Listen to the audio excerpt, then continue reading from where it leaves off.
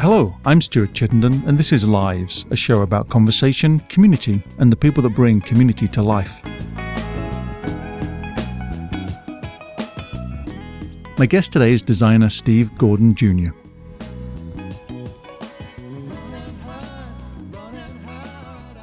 Steve Gordon Jr. is a man of many talents: creative agency founder, brand architect, sneaker and apparel designer, DJ, author, and athlete. He founded his agency, Ridiculous Creative, in 2005. The author of 100 Habits for Successful Freelance Designers and 365 Habits of Successful Designers, Gordon's work has been featured in numerous design industry publications and annuals. His most recent limited edition sneaker collaboration was for Nike's Cultivator Codes capsule collection, inspired by travel and wanderlust. Steve, welcome to the show. Thank you very much. So describe that time when you first discovered you possessed a creative spark. The earliest I can remember in terms of being aware of it, I think as children we do as we feel. And so we all draw, we all sketch, we all come up with the craziest idea, or our G.I. Joes take over the doll set of your sister. We all think creatively. But in terms of becoming aware of it, I want to say it was maybe late grade school, early junior high, carrying around a notebook. And that's when I was really enamored with graffiti and how letter forms fit together. And so I remember being with my dad. He was a security guard over at what used to be Flanagan High School. And I would sit, and the older kids would be at practice, or I would go watch games. And even being an athlete myself, it was odd because I would be drawing in my book. And that was the first time I realized that I can do something that most people don't either understand or can't do. And to me, that was when I became aware that I possessed that capability. Were other people around you aware of this as well? Did they cultivate it within you, or was it a surprise to people? I think it was a surprise, because I had been running track since I was 8 years old. My dad was an athlete, and so it was the assumption that I would be too. I was, a beanpole. I looked like a Disney character. I had this massive head and this skinny body, and I could run, and, we would challenge each other in the street to run from here to there. Okay, how fast are you? So everyone knew I was an athlete. But then I think you get pigeonholed a bit because people are a bit uneasy when someone seems to possess unique capabilities in more than one area. And my mother warned me of that. She said, I don't know if she realized it. Now that I'm a parent, I can see it in my daughter. And my mom told me that I would have a problem choosing and having people understand that if I wanted to do more than one thing. But some cultivated it. For instance, Houston Alexander is a longtime friend, and he was one of the ones that helped me kind of refine my artistic skill. Most people don't realize he's a fantastic artist. They see, the MMA fighter, and he's, built like a brick house, but he's actually quite the artist and dancer and other things. So I think I gravitated toward, or people gravitated toward me who were of like capabilities, who had multiple talents, who may have felt a bit excluded or odd to have so many talents when most people were trying to find one. What was the context of your upbringing? So you were born in Omaha. So let's start with that. Okay. Born in North Omaha, as best I can remember. My mother would always tell me I was born at the old St. Joe, because at the time there was a new St. Joe, which is now no longer there. No St. Joe. No St. Joe. But yeah, born and raised in Omaha, Nebraska. Grew up my entire childhood and adolescent life, teen life in North O, right off of Lake Street, in that center right around Yale Park, which was an amazing find that I found out years later, from Othello Meadows, who was doing some research for what would become the Highlander neighborhood. And he had a park registry. And he said, "Do you realize the park you lived by was called Yale Park?" And the irony of a park like that being right in the middle of the hood. I lived in Tommy Rose Garden Apartments, and in between that and Hilltop, the project called Hilltop was Yale Park. Right there, Salem Baptist Church, the old Salem Baptist Church, their original building. And so I spent the majority of my life right there, right around 34th and Lake, 34th and Grant. The son of a Sunday school teacher and a preacher, which had its challenges because these were pillars of the faith community, of the church we went to, of the neighborhood. They tended to be, in our eyes, in the children's eyes, on a soapbox or a pedestal, should I say, not a soapbox, but a pedestal. And that was probably unfair of me to put them there because that caused some trauma later when you find out parents aren't perfect. But parents in the church, they're not perfect. Oh my goodness. So, I'm the son of a preacher man. And so, preacher's kids are the worst. I can attest to that. We've got a dark side.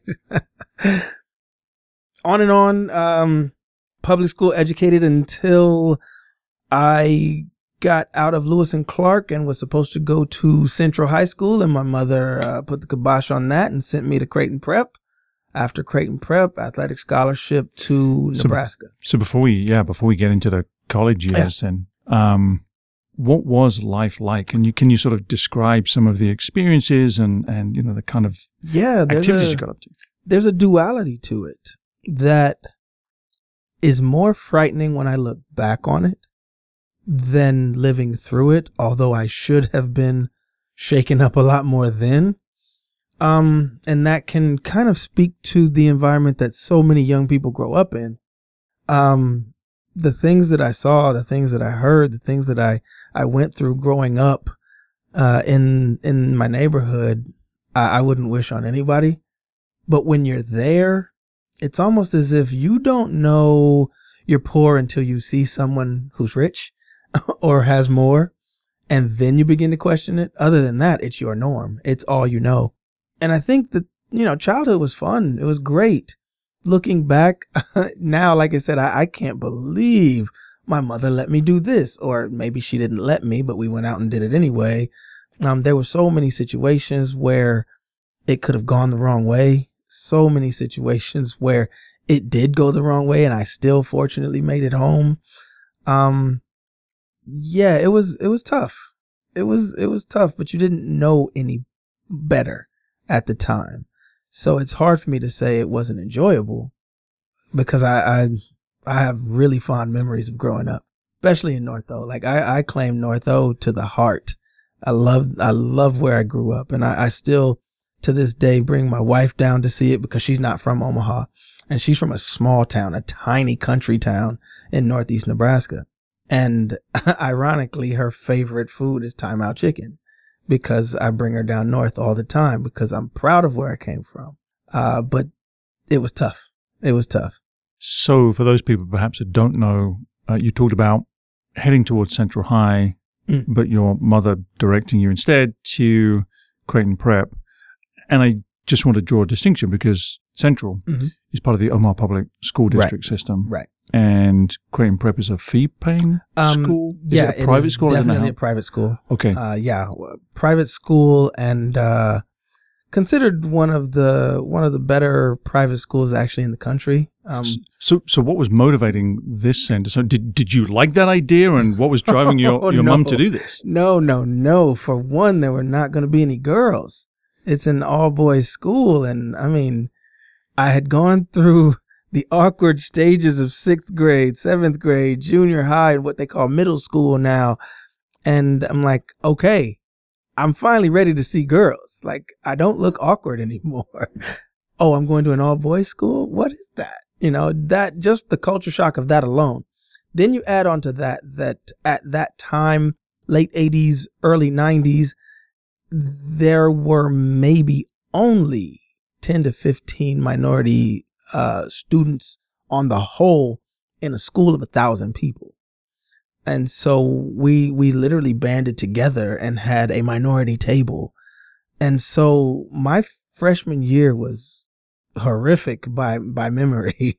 Probably not as bad as I make it out in my head, but in my head it was pretty traumatic because I was sent someplace I didn't want to go, to be around people that didn't want me there, and be reminded that's when I found out I was poor. When you see the environment that others come from and the things that others have at their disposal, socially, monetarily, even just familial support, it tends to darken your view a bit. So that first blush of a much bigger world was frightening, and I didn't like it at all. Have you spoken to your mother in your adult life just to talk about what was going through her head? Oh, absolutely. Yeah, we even then, even now, I give her praise for doing it now because I see what she was doing. She was introducing me to the way the world works. Whether we like it or not, our lifestyle, our system in this country is built a certain way, and this is how it works. It's not exactly a meritocracy. And she told me her quote, and I tell anyone who asks, when she sent me to prep, she said, "This is all I have to give you. This is the chip that you put on the table. What you make of it after this is up to you. You can either play the game or sit on the side, but the game will be played with or without you." Her exact quote. And that still to this day gives me the chills because she's absolutely right. That was the turning point of learning to exist within a system, whether I like it or not, to acknowledge the rules of the system and play it accordingly. Yeah.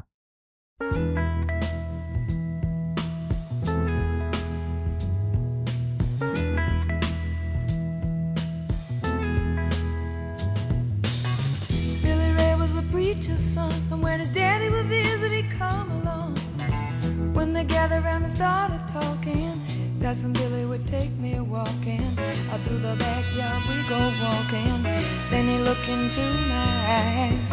Lord knows to my surprise, the only one who could ever reach me was the son of a preacher man. The only boy who could ever teach me was the son of a preacher man. Yes, he was. He was.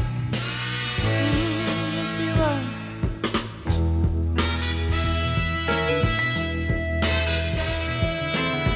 Being good isn't always easy, no matter how hard I try. When he started sweet talking to me, he'd come and tell me everything is alright. He'd kiss and tell me everything is alright. Can I get away again tonight? The only one who could ever reach me was the son of a preacher man. The only boy who could ever teach me was the son of a preacher man. Do you feel as if, and this is maybe jumping a little too far ahead and I'll reel this back in a while, but do you feel as if you stepped up to play this game, but you've actually changed the rules of the game that were laid out in front of you? In your life, you spent the last 3 decades changing the rules of the game you've been expected to play. Absolutely. That was a strange realization. I think it started in college, knowing that you have to know the rules of the game to change them. So I have to sign up to participate. This is the world we live in. Okay, then what things can I hold on to that are like my touchstone, that keep me grounded, that keep me authentic? What things can I change? Should I change to better participate, to gain advantages?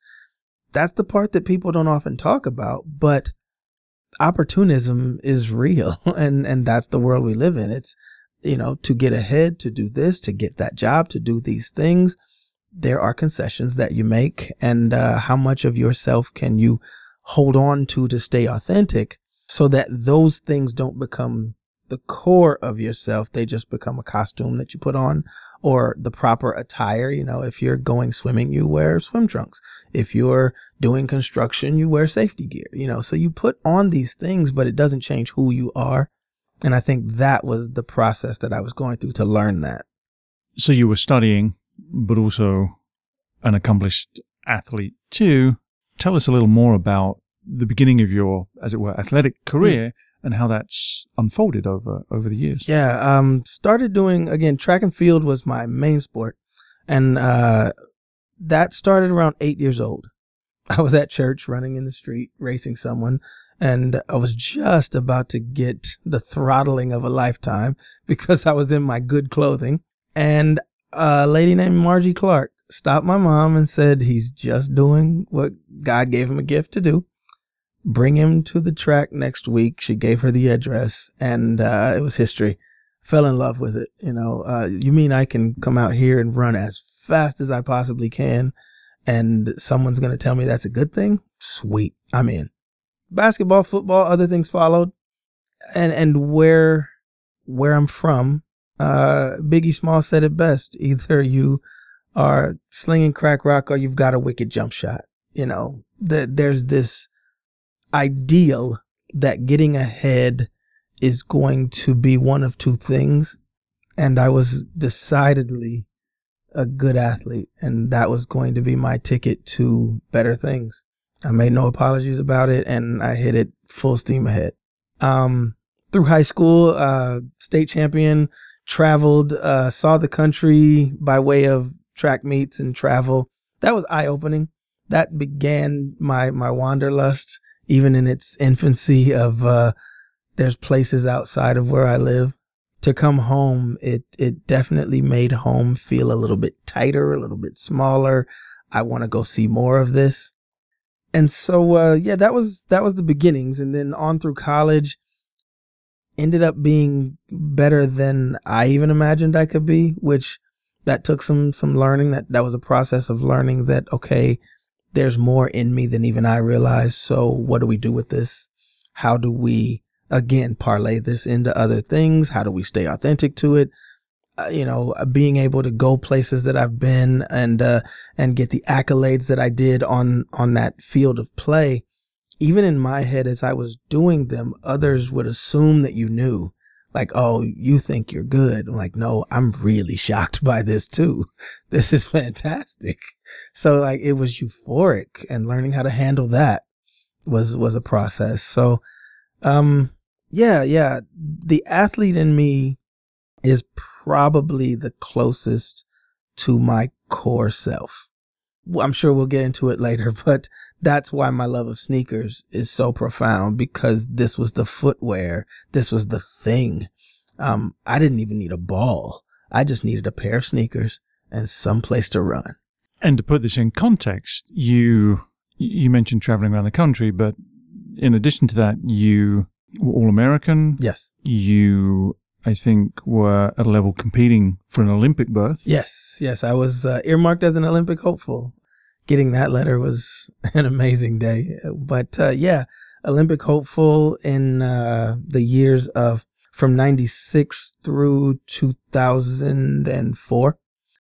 Yeah, even as I say it now, I rarely say that to people. So it kind of takes me back a bit to even mention that, because I don't always realize it. I don't always kind of sit and ponder that.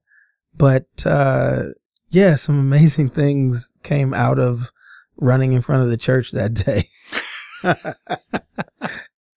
And it wasn't just running, right? Because your core disciplines were in the sprinting, leaping, jumping. Yes, absolutely. Absolutely. I was an All-American long jumper.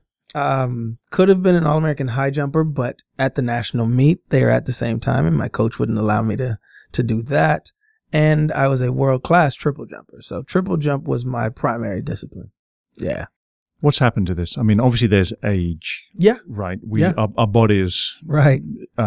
Transform. Right. And so how do you extend your athletic self, this authentic true self, but acknowledging that we're not the same physicality that we were? That's the first thing, is the acknowledgement that things are different. You do, I still compete as a master's athlete. So I try to stay active. I've dropped the expectations, and it's definitely more for the love of the sport. But it's fun, and you still set some bars of achievement for yourself. But I think I extend that into my fashion, my personal style. to maintain that it was never authentic to me to be a designer suit guy. I'd rather be a designer sweatsuit guy. And so yeah, I keep that. I take that with me. I love fashion. I love high-end fashion, but I have to approach it in a way that is comfortable for me because that's so key to who I am. And also it's hard to hide. You know, if I go to a design conference, it's easy to see the 6'4", 200-pound black guy in the room amongst those who are typically smaller. And that's not even a stereotype. I'm just a large individual and I stand out. You know, I joke with a couple of other friends who are former athletes and, you know, enormously built, and they're designers, enormously creative people. One of them has this massive tattoo on his back, and we go to the gym or we go to the beach when we're at a conference and people see him and he looks like someone else's bodyguard. Like, you don't realize that this guy is probably one of the best designers I've ever seen, but he battles with that also, that how do you stay authentic to what you're built as, what you're meant to be, and then exist in a world that or in smaller subcultures that typically are more cerebral. They weren't the jocks. And I would get teased in college. Oh my goodness, constant teasing of, I'm coming from art class, and you know, my coach would ask, "Oh, did you draw a pretty picture today?" And I would just let it roll off. Like, yeah, I would. I drew a pretty picture today. So talk more then about let's take that journey with Okay. pretty pictures. Yeah. How did you move into design as a career, and what does design mean in terms of your practice? Absolutely. Moving into design from architecture. When I was at the University of Nebraska, they have a renowned architecture program. The discipline I was going to move into would have been interior design, interior architecture. When I transferred to the University of South Dakota for reasons of being able to better afford college on a better scholarship for track and field, they didn't have architecture. And I didn't have the guidance at the time to look into programs, to look into things. I was making decisions based on sheer survival and not necessarily exploratory decisions of what would be the best scenario. So falling into design was actually the handiwork of who would be my counselor, Jan Hildebrand, at the University of South Dakota. We ended up being great friends. She was a great mentor for me. And when she heard I was an incoming former architecture student, she quickly drew some parallels for me that allowed me to be comfortable with that transition, the grid system, composition, you know, functional artwork. And I said, okay, I can do that. That makes perfect sense to me, especially with the discipline in architecture that I was going into. And so that's how I made that transition. Design for me is less fine art, less art even, and more problem solving. So one quote that I love, and I'm not sure I'm attributing it properly, but I believe it was Da Vinci who said that design is the marriage between art and science. There has to be a solution that comes out of the end of design. If design isn't seeking to solve a problem creatively, then it is simply fine art. And so as a designer, I never really considered myself an artist. I've had a gallery show and that was an amazing time. And my start was being able to draw and paint, but those skills moved themselves into design. And once into design, I craved the solution for a set of problems.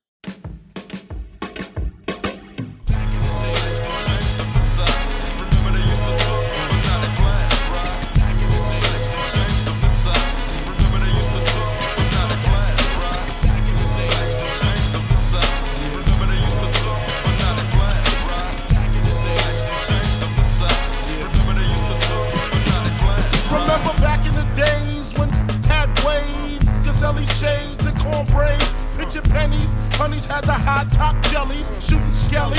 Motherfucker was all friendly, lounging at the barbecues, drinking brews with the neighborhood crews, hanging on the avenues. Turn your pages to 1993. Just getting smoked, G. Believe me. Talk slick, you get your neck slick quick. Cause real street ain't having that. Talking for rep, smoking in the project always. Shooting dice all day, waiting for to step up on some fighting. We get hyping and start lighting.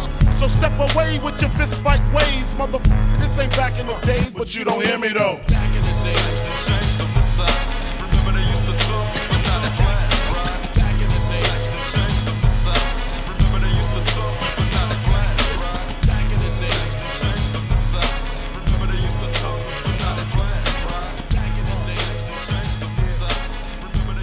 What prompted the founding of Ridiculous?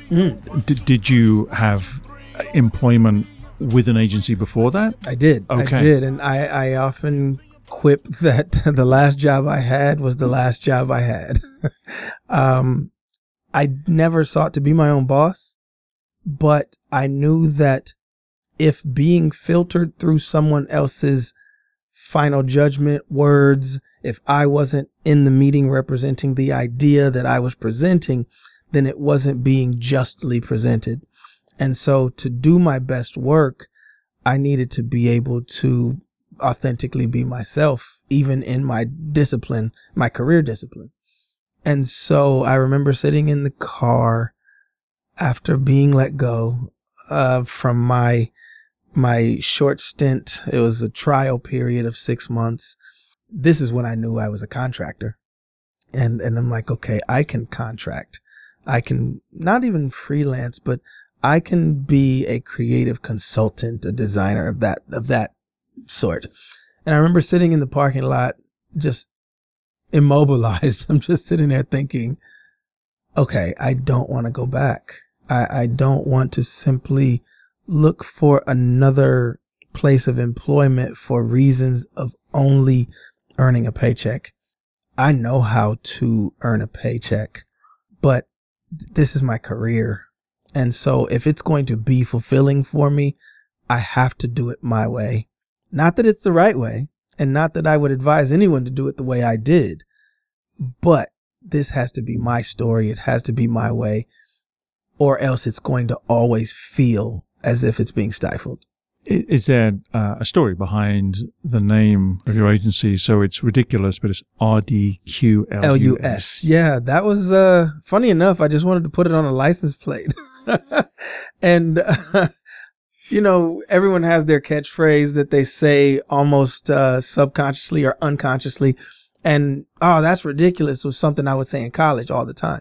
And friends would always say, man, you just need to get that on a license plate. That was the joke, because I said it all the time.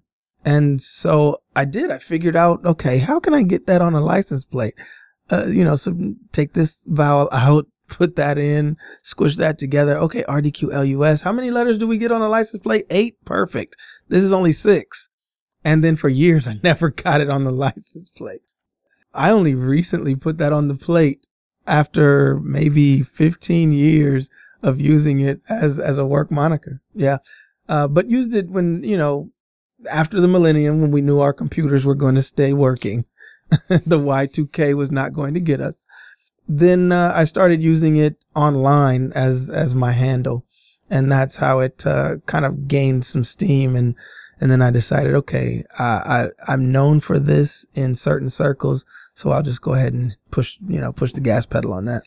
Talk a little bit more about the craft of being a businessman and an entrepreneur.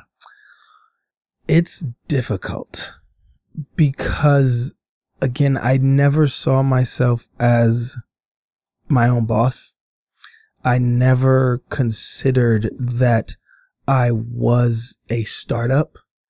Long before that term became the buzzwordy moniker of new business, I just considered that I wanted to ply my craft the best way possible. I remember getting some advice at a design conference from someone who had become a mentor and friend, Kelly Goto of Goto Media. And she said to me, you are not a company, but you can operate and run yourself as a business. And she made the distinction that a company, like the word would suggest, is more than one person. You have a staff, you have multiple people working with you toward this goal, but you can do business as a single person, as a singular entity. That helped a ton to frame how I was going to move forward, because it felt right. It felt natural. And over the years, I've been asked, why don't you grow the agency? Why don't you add staff? And because the answer is always because this is how I want to work. This is not accidental.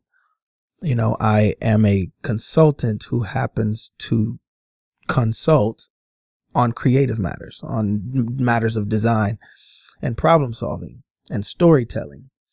And I would much rather be able to plug in to another corporation or another entity and help them out, and then be able to very cleanly exit the scenario and push them along. But the task of operating that business is difficult, because it's not the first order of business, if you will. The bookkeeping, the marketing, the networking, the operational things, the keeping of your own taxes and finances. I spend more time doing the business of running a business than I do the creative work that I sought to do. So it can quickly become a scenario where you've shot yourself in the foot and you've gotten everything you asked for. It's interesting to me that there is this similarity between being an athlete in an endeavor that is intensely individual. You may be part of a team, but track and field, and especially triple jump, long jump, high jump, they're solo endeavors. Absolutely. And you're describing the same thing. You want to plug in, but you are a single business person. Yeah. Does it speak to something about your deeper character, that this is who you are? Not a loner, but someone who prefers to operate in control and maybe solo. Without a doubt. I battle with that because I am a social person. But when it comes to the task, when it comes to setting my mind to the goal, doing the work, and I feel like now I'm even describing what would happen on the track, that's where I'm most comfortable. I played football. I played basketball. I played team sports. If no one's passing you the ball and the team loses, deep down you feel like I would have made that shot. I mean, it's just me, but I would have made that shot. Now, as a track athlete, I always had the proverbial ball in my hands, and it was up to me. And fortunately for the larger balance, the larger percentage of my career, I made that shot. And so the same goes in business, where if I'm responsible for me and making those decisions, I trust me. I know the skill set that I bring to the table. So client, you can trust me. It won't have to go through committee or various levels of approval. It's just me, and I'm working for you to solve this issue, to tell this story that I can trust, that I feel good about. So yeah, I believe it is at the core of who I am, the reason I operate the way I have for so long. Is there an experience or a project, a brand story that you've worked on that might illustrate perhaps either your ideal design collaboration projects, or perhaps something that you've learned the most from? That's a good question. Because there's so many varied projects that I've worked on. There are some that I'm proud of that aren't really, the grand show of what I can do, but they are important. For instance, I'm very, very proud of the work that I've done with 75 North, Othello Meadow and his staff, to brand Highlander and the entire campus. I continue to work on sub-brands for them as they grow and add amenities and things. I'm their first call for getting that done. And that's incredibly important work, because I grew up just in back of where that property is. So to see something like that in my old neighborhood would be amazing. To be a part of something like that in my old neighborhood is almost without words. And the fact that something that vast, that big a project with multiple construction contractors, with multiple agencies, funding sources, and all these things, and they entrusted me with what it was going to be called, what it was going to look like. That's something for a much larger agency. Let anyone, almost everyone else, tell it. And the fact that one person could do it, I'm glad it was me that was able to prove that point. And so, yeah, that's definitely one of them. There's a few like that where I hope that they're going to be standing for a long time, so I can show my daughter, like, Dad did something pretty cool. When I'm in the office and I'm asking you not to come in, that's what I'm working on. One other one would be the Q apartments in Exarban Village. That was a pretty radical concept for what they call apartment beige. The developer came to me and said, we want to avoid apartment beige. Everyone in the Midwest has beige oatmeal colored walls and a logo that has something to do, or a brand that has something to do with horses and bridles and very pastoral, but we live in the middle of a large metropolitan area. We need to shake it up. We want to do something that's different, that's almost themed, but not so kitsch.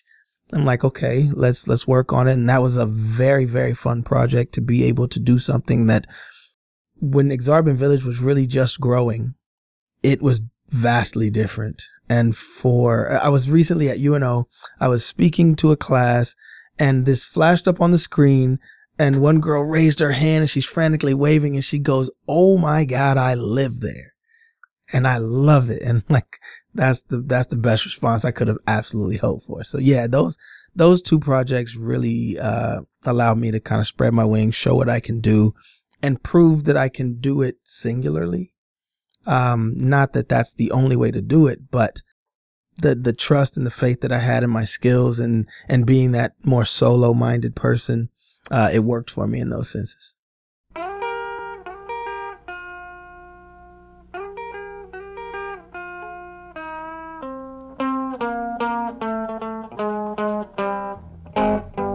Put on your red dress, baby.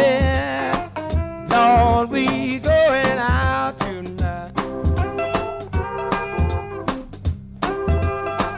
Put on your red dress, baby. Lord, we going out tonight.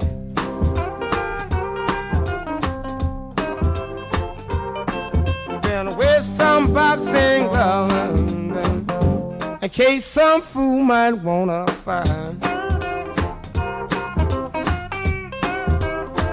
Put on your high heel sneakers, wear your wig hat on your head. Put on your high heel sneakers, wear your wig hat on your head.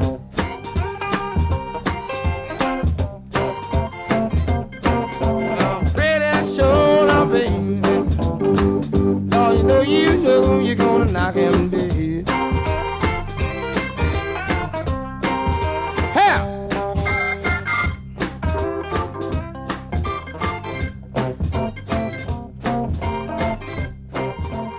Is there a philosophy of sorts that underpins your creative work, your sort of brand aesthetic, how you see the world? It would definitely be authenticity. I can't change what I don't know, so I have to be aware. I can't be anything but myself. And you hear people say that a lot about keeping it real and keeping it this and doing that, but I don't have to try to be myself. I simply have to acknowledge who I am. And that goes into the work, because I often ask my clients, instead of telling me, how are you different? I asked them a much more difficult question of, how are you exactly the same?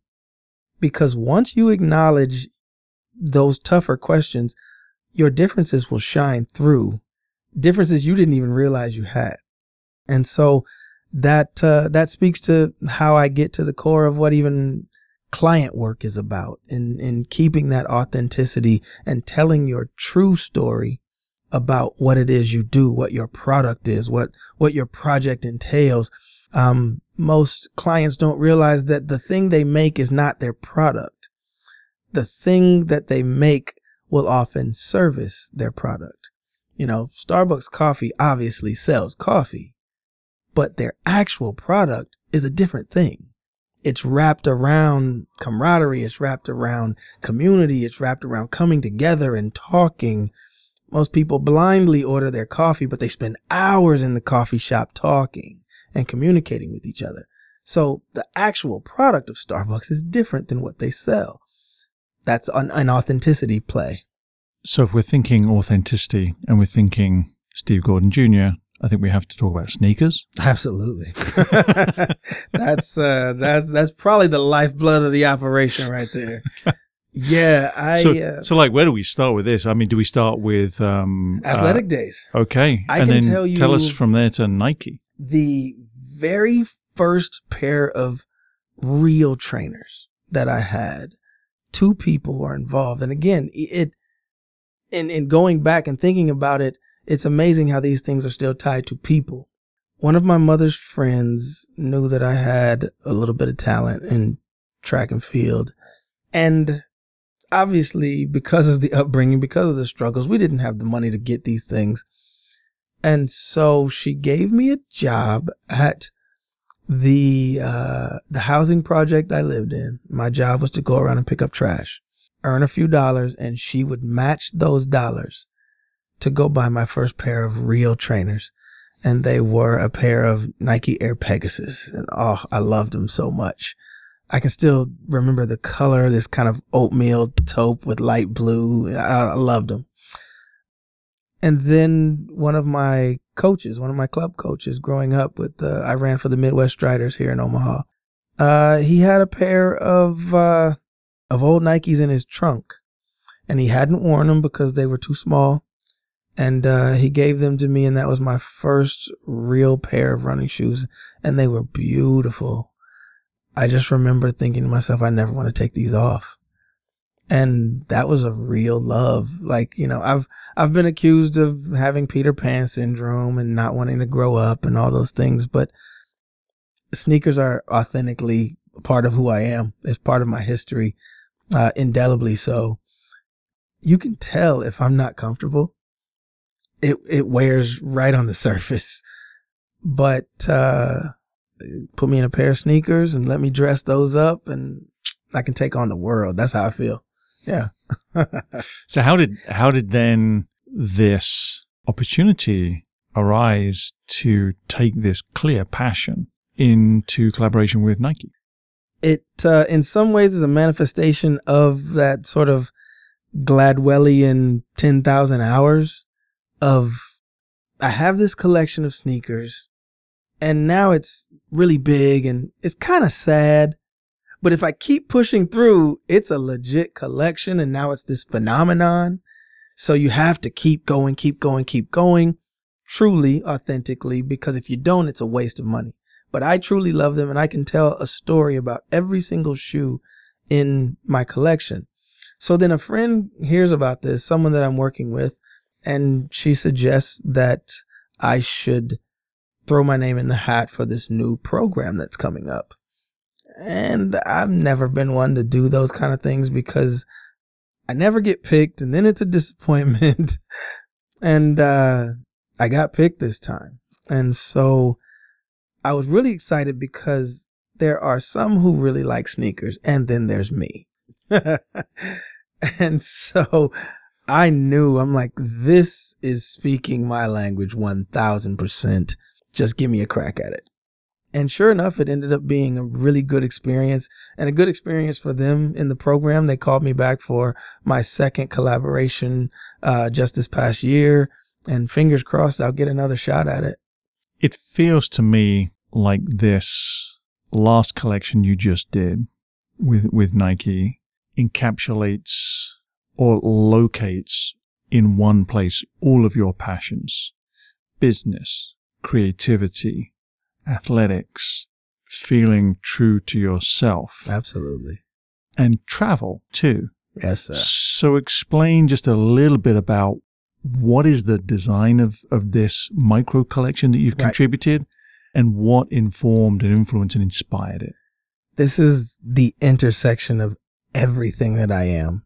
And it's, for fear of sounding a little bit obtuse about it, it's almost spiritual.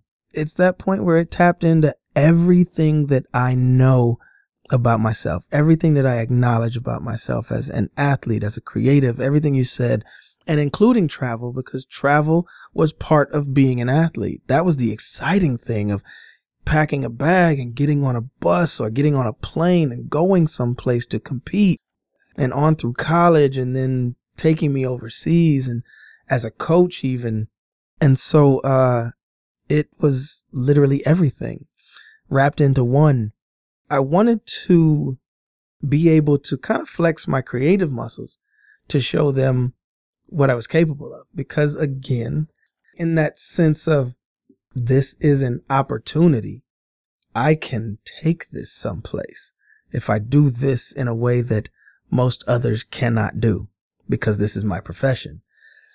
Everything from the concept, the story, the design, and then the subsequent marketing leading up to the release and the post-release and all of that. It was amazing to be able to be the creative director for everything involved. What have you learned from all of these different experiences that you carry forward into the rest of your life? I don't know that it's profound, but it's true. Curiosity and consistency. I've been curious my whole life. I always want to know. I constantly want to figure things out. Sometimes to my own detriment, because some things I probably should leave alone. But curiosity, always searching to find something. Maybe it's filling a void, I don't know. But I'm constantly curious.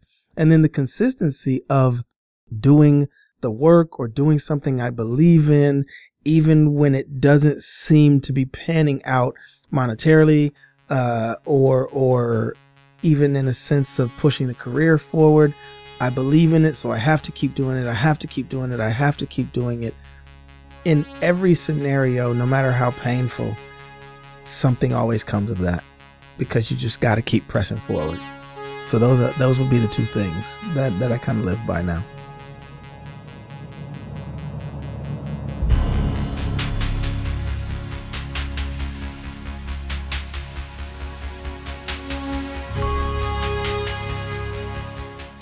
To listen to this show again and to hear past shows, download the podcast at iTunes, search for Lives Radio Show with Stuart Chittenden, and leave a review while you're there to let me know what you think of the show.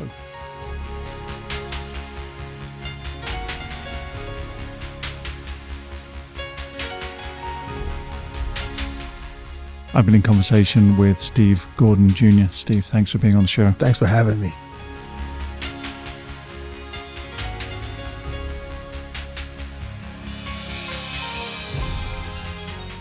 We haven't even touched on a potential music career and that interest. That was a fun part.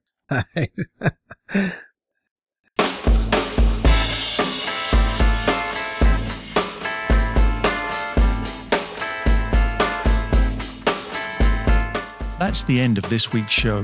The magnificent Marion Fay helped produce the show. Lives is an executive production of Squish Talks. I'm your host, Stuart Chittenden. Join me next week for more community, conversation, and the people that bring community to life.